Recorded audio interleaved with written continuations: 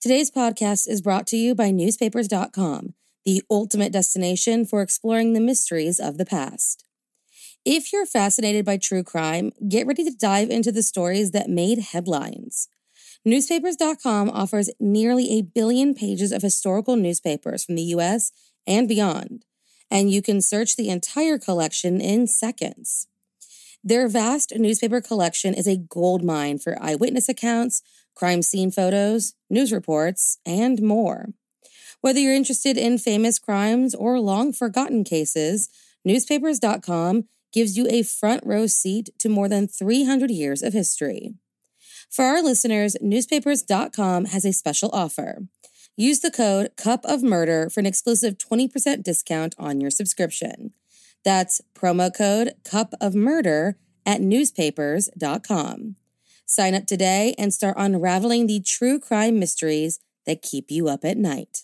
Are you looking to make better, healthier choices this year? Then let me help you out by introducing you to ButcherBox. ButcherBox not only helps you treat yourself to more delicious and wholesome meals, but it takes the guesswork out of finding high-quality meat with humanely raised beef, pork, chicken, seafood, and more that's delivered straight to your door. ButcherBox partners with folks who share their high standards and truly care about how animals are raised. Plus, they're B Corp certified, which makes me feel even better about my decision to be part of the ButcherBox community. ButcherBox is offering our listeners their choice of a weeknight meal essential: 3 pounds of chicken thighs, 2 pounds of ground beef, or 1 pound of premium steak tips for free in every order for a whole year. Plus, get $20 off your first order. That's right. New users will receive their choice of 2 pounds of ground beef, 3 pounds of chicken thighs, or 1 pound of premium steak tips for a year. Sign up today at butcherbox.com/morningcup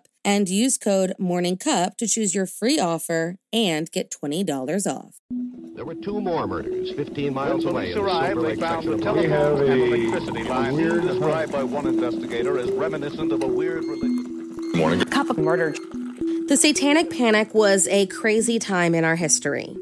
A time where music, movies, and role-playing games were being seen as the world's descent into hell and Satan taking hold of our youth.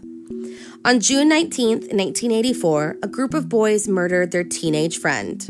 A murder that would, in a time of satanic panic, take a whole new, very dark spin.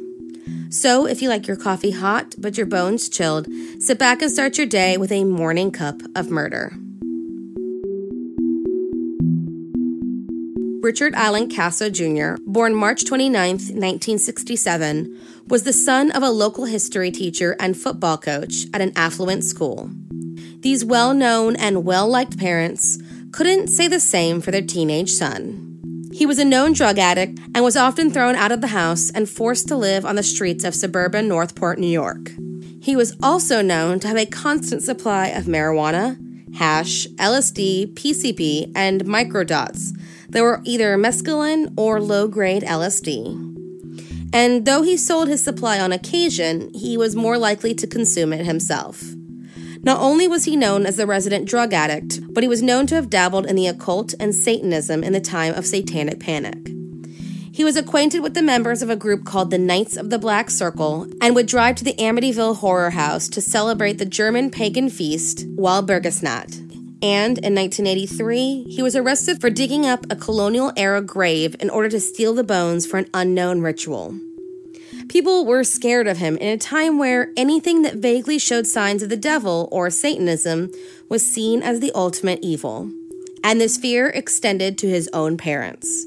On at least one occasion, Ricky's parents admitted him to the South Oaks Psychiatric Hospital in Amityville, New York, for drug rehabilitation and psychiatric care. Less than a month after his arrest, Richard contracted pneumonia and was being treated at a hospital in Long Island, where his parents did their best to try and convince the doctors to involuntarily commit their son to a psychiatric hospital. However, at the time, the doctor made the conclusion that while he did exhibit antisocial behavior, he was neither psychotic nor violent. If only he knew how wrong he was.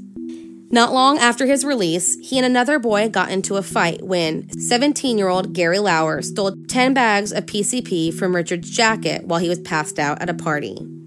When Richard, who by then was calling himself the Acid King, confronted him, Gary gave 5 bags back and promised to repay the $50 for the ones he had used. This caused a rift between the boys, and on at least 4 occasions, Richard beat Gary.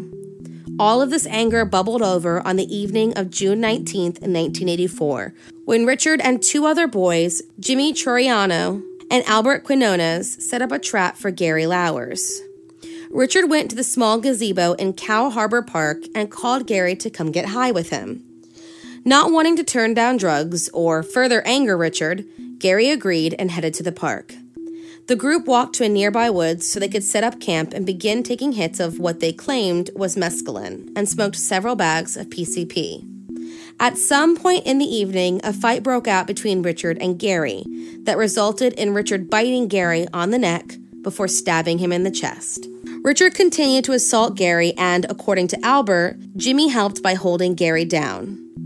Gary Lauwers was stabbed between 17 and 26 times. His eyeballs sliced out during the stabbing, all while Richard demanded, "Say you love Satan." Instead, Gary said he loved his mother before finally giving in to Richard's demands. The boys then covered Gary's body with small branches and left him in the woods. But this isn't the end of the horror that was Richard Casso. Because always wanting to show off, Richard began inviting schoolmates to come with him to see his handiwork.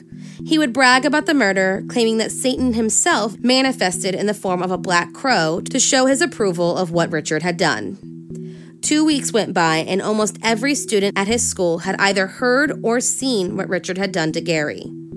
It wasn't until July 1st when the murder was reported by an anonymous caller, and 3 days later, police dogs searched the woods and found Gary Lauwers' body.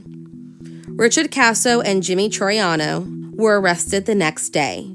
From the minute reporters snapped a photo of Richard at the time of his arrest wearing an AC/DC shirt, the connection with Satanism and the occult created a nationwide panic. But before the world could condemn the would-be Satanists, Richard Casso, on July 7th, 1984, took his own life from inside of his jail cell. While Richard would never answer for his crimes, Jimmy Troiano and Albert Quinones were alive and about to stand trial. However, because of the boys' altered state of minds, confessions were difficult to corroborate. In the end, Jimmy Troiano was acquitted of second-degree murder in 1985, and Albert never stood trial. Thank you for joining me in my morning cup of murder. Please join me again tomorrow to hear what terrible thing happened on June 20th. Don't forget to rate and subscribe and let me know how you like it. If you want to help support the podcast, there's always Patreon or just sharing it with your true crime obsessed friends. And remember, stay safe.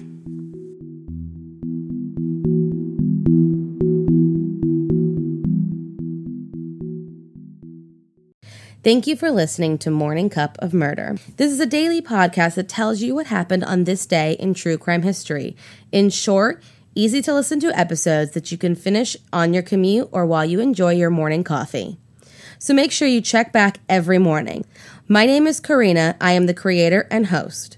You can find Morning Cup of Murder on Twitter, Instagram, and Facebook. I have also set up a Patreon where you can donate a small monthly contribution to the podcast. All those links are in the episode description. Thank you again, and have a wonderful day.